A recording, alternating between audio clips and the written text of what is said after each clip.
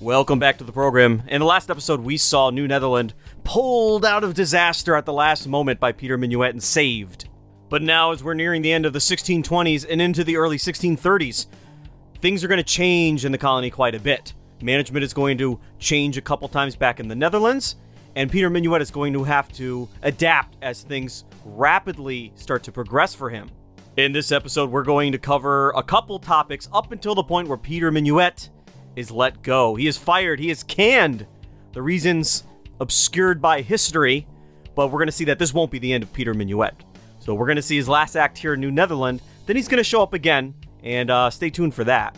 One subject I'm going to mention briefly and then cover quite heavily in probably its own independent episode is around this time we're talking about in this episode, we see the first African slaves arrive in New Netherland. One of the dark legacies of New Netherland, because people like to talk about how many great legacies and how influential the Dutch presence in the Hudson River Valley and the nearby regions were to history. One of the dark legacies, and maybe the darkest legacy, the most evil legacy, is that the Dutch were responsible for bringing slavery to New Netherland. And often in history class, they just glaze over this, because once you get to the point of the Civil War, it's the North versus the South. But we're forgetting that there was this whole middle area of the country that had slaves for quite a while. New York State is going to have slavery until 1828.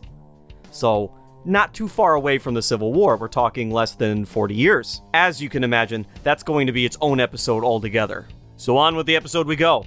The eternal problem the Dutch West India Company has with New Netherland, other than it really not making any money for them in the long run, is that they can't find people to move there. And we've talked about this before.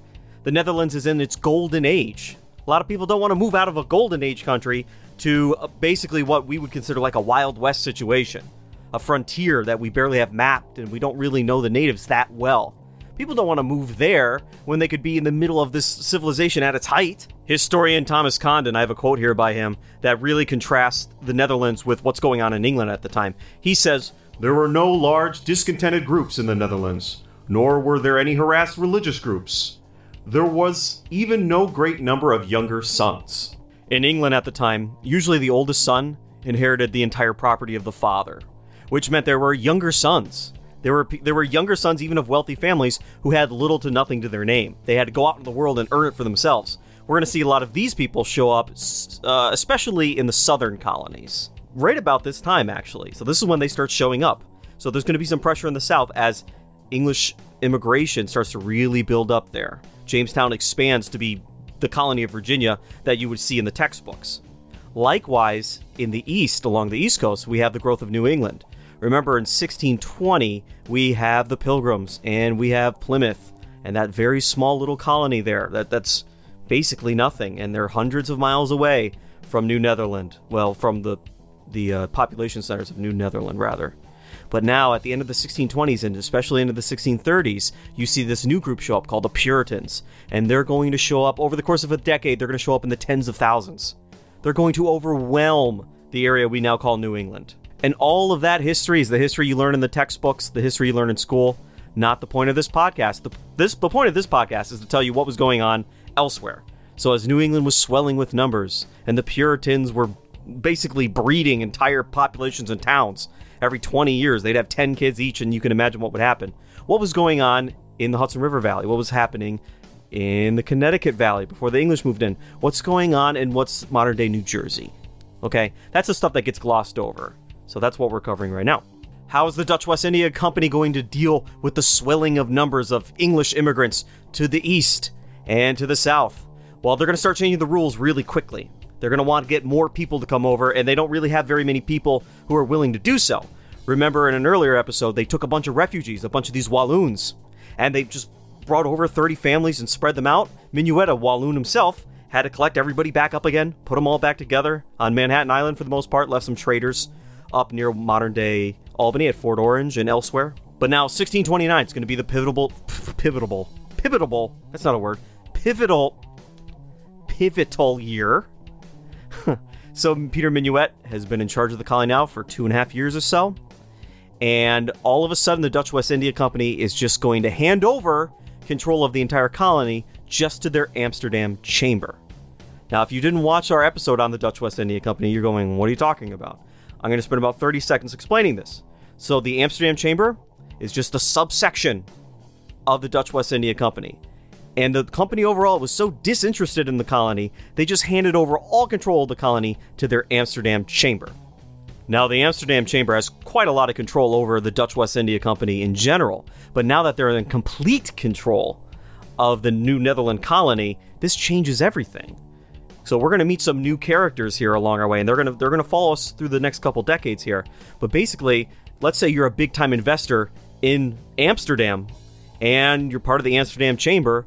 Well, you still have to share the power of the company with all these other chambers that make up the 19 directors in charge of this company. Well, now this colony is handed off just to your chamber. So you were already a big deal, but now you're going to be an overwhelming deal. And this is when we're going to introduce new characters like Killian van Rensselaer. I'm going to call him Van Ren for short. So Van Ren, very successful guy. He got involved in the gem business. He's a diamond trader, which makes me think he might have known Peter Minuit, and we'll talk about that later on. But he was a diamond trader. He owned lots of stock in the Dutch East India Company, the far more successful older company, and he owned a lot of stock in the Dutch West India Company. And now here he is in the Amsterdam Chamber, and he's in control of quite a bit of it because he owns quite a lot of shares in it. And now all of a sudden, 1629, things are going to start to turn into his favor. And Van Ren's going to try to take a bite out of the company for himself and direct things in the direction he wants to go into. This would be a lot like what they call activist investors today. These are investors that got a huge chunk of money, and they see a company that they like, but they don't quite like everything that company's doing, and they spend enough money buying enough of the company that their voice needs to be heard, and they change the direction of the company. Activist investors. So Van Ren is going to be the activist investor at the time. He sees this colony, he sees that it's fledgling. He just witnessed the company just hand it over to the Amsterdam Chamber, and he's saying, we can do more with this. This could really be something. Before this time, Van Ren witnessed basically the company position on New Netherland was, and I've said this in other episodes, let's extract as much profit out of it as we can without spending a lot of money. And then when the English show up or the French show up with an overwhelming force that would be too expensive to repel, we'll just give it up. So the company position was kind of like speculative oil drillers or gold mine drillers. They're going to go out, they're going to try to get profit, and when that profit's gone, they're out of there. There's no long-term investing. It's exploration, it's commodities, it's extraction. That's it. Van Ren is going to take a different point of view, and when he kind of gets control of this Amsterdam Chamber for a while, he's saying, well, you know what? The climate's not that different than the Netherlands. Maybe we can start something there. Maybe we can start an agricultural base. Van Ren, in this sense, is going to be more, not like an activist investor, but more like a Warren Buffett, where he has a plan and he knows it's going to take a very long time to pay off, but the slow growth, the coming in of dividends and reinvesting and the compounding interest will cause the company to grow, right? So he's also thinking very long term, kind of like a Jeff Bezos, who came up with Amazon, and Amazon wasn't really making any profit until just a couple years ago. Not too long ago, you'd be shocked by it because they were constantly reinvesting the money they were making. So Van Ren's like that. He's like, okay, this little part of the company's not really making any money, but we have control of it now. And if we do the right things, maybe in a decade, 2 decades, or maybe I can hand this off to my family, my descendants, and they can make something of it. So he's thinking super long term, and it's going to pay off for him and not so much his buddies. All right, I'm done rambling. The big idea that he and his friends came up with were the invention of what's called Patroonships. Basically like little fiefdoms, little not kingdoms, but little areas where you're basically the lord of that area, and it would be agricultural based, a lot like a medieval manor. And so Van Ren and others are going to try to coax people over from the Netherlands and other places to settle in these areas that they have exclusive control over and become farmers, basically tenant farmers for them. And they'll start their own little fiefdoms, their own, almost like a kingdom that's just theirs in the New World. This sounds really weird because when we think of the New World, we think of people moving over here to get away from things like that. But the French had a similar idea going on around the same time, and the Dutch were now going to embrace the idea of making fiefdoms. And it wasn't the worst idea in the world. So they thought, well, let's get these big investors, we'll give them a big old chunk of land, and they'll use their resources to coax people over there. People who normally wouldn't be able to afford their way over, they could be paid to go over, and they'd be indentured servants for a while, have contracts, farm the land owned by somebody else, and give up some of their crops as rent. And this plan, among other ideas, was part of the 1629 Charters of Freedoms and Exemptions. This was intended to help stimulate immigration to the colony. So the one thing they're going to do is create patroonships, which we're going to talk about. Another thing they're going to do is open up the fur trade a little. So what they're going to say is anyone can trade furs, anyone can buy furs from the natives, not just the company. But here's the hitch here. You can buy furs from whoever you want, but you have to sell them to the company. So instead of having a monopoly on the fur trade, the company is now going to have what's called a monopoly. So I can't control the supply, but I can control the demand. You have the furs now, but you have to sell them to me. That's a monopoly, controlling the demand, not the supply. So now free colonists who came over with their own dollars, they could participate in the fur trade to some degree. Meanwhile, if you were part of one of these patroonships and you were brought over as a servant of somebody else to work on their land, that wasn't for you. You weren't allowed to do that sort of activity.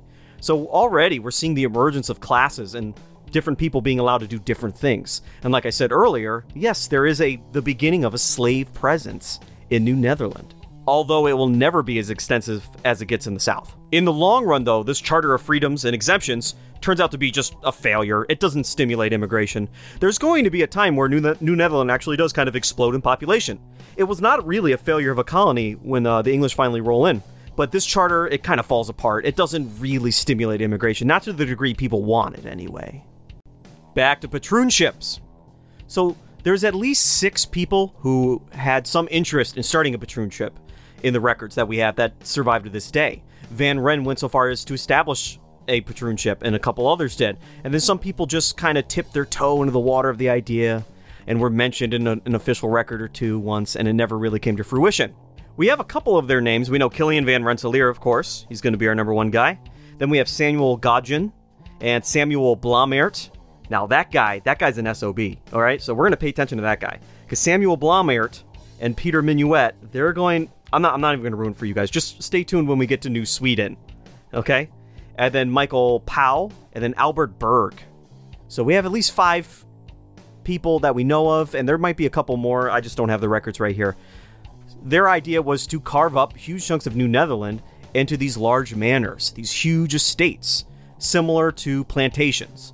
Only the majority of the workers there would be some sort of tenant farmer, rather than relying on slave labor. When we usually hear the word plantation in the United States today, we think of slave labor. In this case, it would be indentured workers or tenant farmers. Now, the patroonships would serve not only to populate the colony, but to create a supply of food, a steady supply of food on this side of the Atlantic versus the European side of the Atlantic. And that food could feed the colony, but also could be traded to English colonies, like the colonies down south, which were busy growing cash crops and not so much food. And that created starvation in some of these early years. And then even the English colonies out east, where the soil in New England isn't that great. So agriculture isn't as good as it was in what is now the Hudson River Valley and points south. Also, that food could be loaded onto ships at a waypoint, New Amsterdam, and sent to feed people in all of those Caribbean islands the Dutch controlled. The ones that the Dutch really cared about and paid attention to, where they themselves were making cash crops, especially sugarcane. So in places like Brazil that were controlled by the Dutch for a while, they're too busy making really expensive cash crops, things people really want, like sugar. Meanwhile, the colder climate of New Netherland, well, they could grow less expensive crops that people can actually eat. So you're going to go to this really fertile island or really fertile section of South America, and you're going to grow the expensive stuff, but you still need to feed the people there. And so the Dutch were setting up this network. Well, Van Rensselaer had this idea in his head of starting a network whereby the expensive cash crops can go back to the Netherlands, and there was a readily available source of food close enough by to make it to those plantations in the Caribbean and South America. So under the plan, each patroon would be given 4 leagues on one side of a river or 2 leagues on both sides. What this means in the long term is a guy like Van Rensselaer is going to have a manor that takes over basically half of what is now the capital region in New York State. We're talking all of Rensselaer County, I wonder who that's named after, and Albany County. It's just a massive amount of land. The charter also specified that patroonships had to be 7 to 8 leagues apart from each other, at least. Now, there are some reasons why that might be. This was a rule that was also set up with the patroonships in Guyana. Now, one idea being, well, if the patroonships grow, they need to have room to grow. And if they're right next to each other, they're going to start overlapping each other. There's going to be conflict, and the company's going to have this internal strife that it just certainly doesn't need, because it's already dysfunctional as it is. You don't need people in the same chamber tearing each other's heads off because they're fighting over farmland. So the company actually assumed that these things would work and they would grow. They're putting a little more enthusiasm into New Netherland. They're saying, you know what, this is probably going to work in the long run. So it's a change in attitude from when the whole company controlled New Netherland and not just the Amsterdam Chamber. Another thing, it allowed patroons to conduct their own beaver trade. So this is Van Ren and others just taking a big bite out of the company. This would be like if I was the manager of Walmart and I was selling TVs out of the back of the store and putting the money in my own pocket and then bribing my, area manager to keep his mouth shut. So now, instead of going through the company, what they would do is they could conduct their own beaver trade, and in furs, beaver furs, of course, they're not trading live beavers. And then what would happen is the company would be paid like a tax. It was 12 to 13%, the value of the skin would go to the company. The rest of it goes right into the patroon's pocket. And of course, the workers on those patroonships, they couldn't participate in the trade because that'd be a conflict of interest. Of course, if you were a free colonist, you could. So as you can imagine, once people got to these patroonships and they got wise to what was going on around them, they quickly tried to find a way out. As I mentioned in past episodes, the Dutch were very careful to trade with the natives for rights to use the land. They made purchases with the Native Americans. They treated them with respect for the most part and gave them the dignity of saying, you are in control of this land and I would like to negotiate with you for it. As we've seen in past episodes, the communication between them and the different cultural ideas of what land is and who can own it. But at least they put in a good faith effort, which is more than you could say for some other European groups that came over. Now, Van Ren was in a fortunate position because he wanted the land around Fort Orange, where all the beaver fur was being traded. I wonder why he wanted that land. So it was the most desirable land in the colony. And just a few years before, the Mohawk had chased the Mohegan square to the other side of the Hudson River. So the Mohegan had all these lands that they really didn't have access to anymore, and that the Mohawk weren't exactly claiming yet. And the Mohawk were, of course, had treaties and alliances with the Dutch. So Van Ren was able to go in there and purchase some lands that the Mohegan previously occupied. And again, like I said, it's a huge chunk of land. And he took advantage of the fact that the Mohawk had already cleared the Mohegan out of there. And the Mohegan just sold their land to Van Ren. What are they going to use it for at this point? They can't even go onto it safely. By the time the negotiations are over and the land is purchased and they are finally ready to set up patroonships, the deal had kind of changed a little. So the sources are iffy, but it seems like by the time the patroons are set up, the patroons aren't allowed to participate in the fur trade. That kind of seems to go away at some point. Now, when all the papers are signed and all the charters are made and the patroonships are set up, it seems at some point they lost the ability to participate in the fur trade legally. Although pretty much every source says, yeah, Van Ren and all of his associates and any rich guy who owned part of the company had their own side hustle, again, dealing beaver furs out of the back door. So that didn't seem to go away. It was just off the books. The patroonships also became hereditary. So you could just pass it down to your son, and then he'd pass it down to his son. Literal little kingdoms right inside of the middle of what's the east coast of the United States today. In fact, the patroons could tax their residents up to 10% or so, and ran their own criminal justice system. They were the magistrates, the legal authority, the tax collectors of the area, and the landlord. So they are kind of like little kingdoms. Everything except for capital punishment cases. In the case of murder, it goes to the colony officials. But other than that, the patroonship, on paper, was its own little land. Unfortunately, all the other patroonships fall apart. It's just Van Ren. He stands alone. And actually, his patroonship is going to last until the 19th century. And I think I might talk about that far later on, so put that out of your mind. Between the 10 years where he starts the patroonship, he stimulates immigration to the colony, specifically to his part of the colony. He brings over 80 or so people. Doesn't sound like much, but there you go. A large minority of which are not Dutch. You're talking about Germans and English folks and anyone who wants to go to the colony.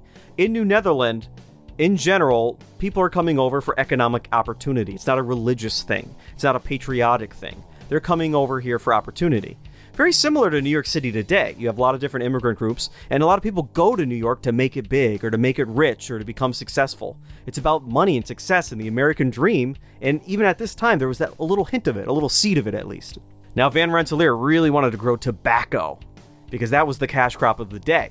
In the South, it was just taking off in all the English colonies in the South. This is before King Cotton moves in. And everyone in Europe is getting a taste for tobacco, like we talked about in our episode on the Netherlands, I believe. So Van Ren wanted to get in on this. He wanted to be the tobacco supplier to the Netherlands, which would basically be the supplier to all of Northern Europe outside of England. But unfortunately, tobacco, it does grow in New York State. You can grow it all day. It's just not as good as the stuff in the South. And so you can't really compete with the stuff coming from the English colonies. So New Netherland tobacco ends up mostly being a failure.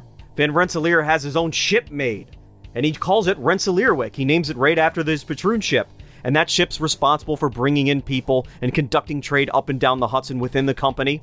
And a lot of people saw this as a power grab, because it seemed like, and they're right, it seems like Rensselaer is just taking a bit more of the company than he should be allowed to take. Again, he's conducting all sorts of shady trade deals up and down the Hudson River, back in the Netherlands. He seems to run his own criminal justice system there, and it almost sets itself apart as part of the colony. It becomes like its own thing. Like there's New Netherland and then there's Rensselaerwick, at least for a long while. And the food he was growing would be sold to the company. Even though this is all part of, in theory, one big company, happy family, one chamber at least, the food grown on his patroonship is not given to the company. He sells it to the company. So again, he's making money having established these exclusive rights. He's making money twice, because basically he's selling food to the company, and then he himself is making money off the company as an owner of the company. I don't know what to compare this to. This would be like me being a major owner in a car manufacturing company. I wish. Let's say I own a huge chunk in Toyota, and then I make it so Toyota makes an exclusive deal buying tires from the Eric Yanis Tire Company. Now, of course, I'm the sole owner of that company. So I'm using my influence in one company to force them to buy from another company, which I own in whole. So you can see how other investors in the Dutch West India Company were like, ooh, this doesn't seem right. This is a problem, right? This isn't functional. He's abusing the system. And there is some evidence to back this up. Other than the points we've already brought up, there are written examples of livestock being sent to inhabit New Amsterdam, what is now New York City, and Van Ren managing somehow to get those animals sent from New Amsterdam back up to his patroonship further north. Likewise, he also lured away talent from the other parts of the colony, especially New Amsterdam, to the patroonship, skilled labor, people who could build houses, the best farmers, people who are skilled with ironworking. So he seems to have been cheating the system. He's double dipping, triple dipping. He's got his hands in every pocket, and no matter who pays who, or who employs who, he's making some money off of it. He's got the whole game rigged. Anyway, when word of this gets back to the Amsterdam chamber, his power starts to fall apart rapidly. His allies start to fall away, and this coalition he seems to have to control the New Netherland colony for a while quickly falls apart. And so he gets to keep his patroonship, but his influence over policy as a whole just starts to disappear rapidly, as he gets a reputation for rigging the system and smuggling. He was also accused of smuggling. And there's a lot of evidence that says he and his family were involved in a lot of smuggling. And so that'll come up quite a bit in the future. So this leads into our subject of the firing of Peter Minuit, this great guy who fixed the colony. Some people believe that he had a close relationship with Kilian Van Rensselaer and the Rensselaer family. He was trained as a diamond cutter, and the Van Rensselaers made some of their fortune, at least, as a diamond merchant.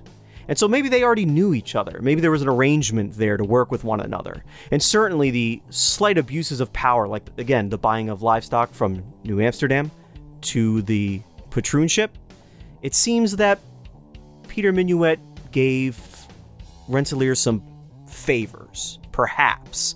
So one of the leading theories is that Minuit was let go after Rensselaer lost his power in the chamber. That's one possibility. But there's some evidence that suggests the opposite conclusion, that Van Ren had shifted his power somewhat, and it might be a little more subtle, but that Minuit was let go because he wasn't enough of an ally to old Van Ren. And now the best evidence for this is, once Peter Minuit is fired and he's sent back to the Netherlands, the guy who takes temporary control, his last name is Kroll. And this is the guy who actually worked for Van Ren to buy him the Patroonship from the Mohegan in the first place. So this guy was already a business associate of old Van Ren. Not to mention, when they finally sent the permanent replacement director, it's going to be Van Rensselaer's own nephew. So, huge power grab. I don't know why people in the first camp of this argument don't see this. In my opinion, it appears that Peter Minuit was pushed out of the way for a little nepotism to push in relatives and friends of the Van Rensselaer alliance, which may or may not be starting to fall apart, but certainly had enough power to put the guy's nephew in charge of the entire colony. So poor Minuit is canned. Not only that, but on his way back to the Netherlands, they stop off in England, and then he's arrested there because he helped the Dutch squat on English land claims, because of course, all of New Netherland is also claimed by England. So he gets arrested for a while there, and then eventually he finds his way back to mainland Europe. But you can just tell, there's no documents, but you could tell what's going to happen next, which I'm saving for a much later episode, and you better listen to it. He's pissed. You know he's pissed. He got canned after he saved the day. He's sitting there going, I did this. I put this whole colony back together from junk, and I'm getting canned for this? I'm out of here? Because Van Ren wants to move in his relatives in all these positions? I was nice to the guy. I kissed his rear end as much as I possibly could, and I'm getting canned for this. So you're going to see Peter Minuit again. And like I said a couple episodes ago, his story is a lot like Henry Hudson's story, okay? So if you get fired, you go back out on the streets, hit the pavement, you either find a new employer, or you start your own business, you start your own company, whatever, and then you compete with the old one and you show them what you're really worth. Minuit's going to do the same thing. And it's going to be a really, really cool story. And so I'm going to save that one for a different time. So just leave you with that. Minuit's super pissed. The Patroonships are set up. Old Van Ren has dug his feet in, and his family's going to control this place for 200 years. So that's quite remarkable. Also, those Walloons, those early settlers, they're going to start to kind of peel away and disappear. A couple of them stay in the colony, and there's still families to this day who can trace their ancestors to that time and period among the Walloon community. But a lot of them are going to try to go back to Europe as soon as they can, or go elsewhere. So the Walloon influence is slowly starting to peel away. Peter Minuit, like I said earlier, himself was a Walloon. What else is going on at this time? Fort Amsterdam, which is on Manhattan Island, which is now called New Amsterdam. That's going to be the place of inspection. That's where all the ships have to go to be inspected to go up and down the Hudson and elsewhere. So this is the very first time period where what's going to become New York City becomes this center of trade and commerce and culture. It's going to start right here because this is where you need to go if you want to get a ship in or out of the colony, which again is going to cover an area that represents 5 or 6 English colonies 100 years from now.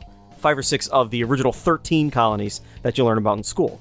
Finally, like I said before, we see a slow trickle of immigration. Usually settlers from Europe bought land that was previously farmed by Native Americans. This way they wouldn't have to clear it themselves. Usually near rivers. Again, we're talking about people from a lot of the Low Countries. So the Netherlands, Luxembourg today, Belgium today. And so they're not going up into the mountains and up into the hills like the Scots and the Irish will in later American history. They're staying down in the river valleys. They're buying land that was previously occupied and farmed, so they don't have to clear too much of it. So we're seeing people start to trickle in little by little. We're seeing the rich and powerful landowners smuggle things in and out of the colony. And we're even seeing individuals help facilitate that smuggling. So New Netherland is going to stop really being profitable to the shareholders back in the Netherlands. But as far as the people living there, there's going to be quite a few of them who make a lot of money off the books. So that's where I'm going to leave you. We have a colony whose savior was just kicked out, and we're going to have some troubled times coming up ahead. So please stay tuned. This has been the Other States of America History Podcast. I'm Eric Yanis. Thank you for listening.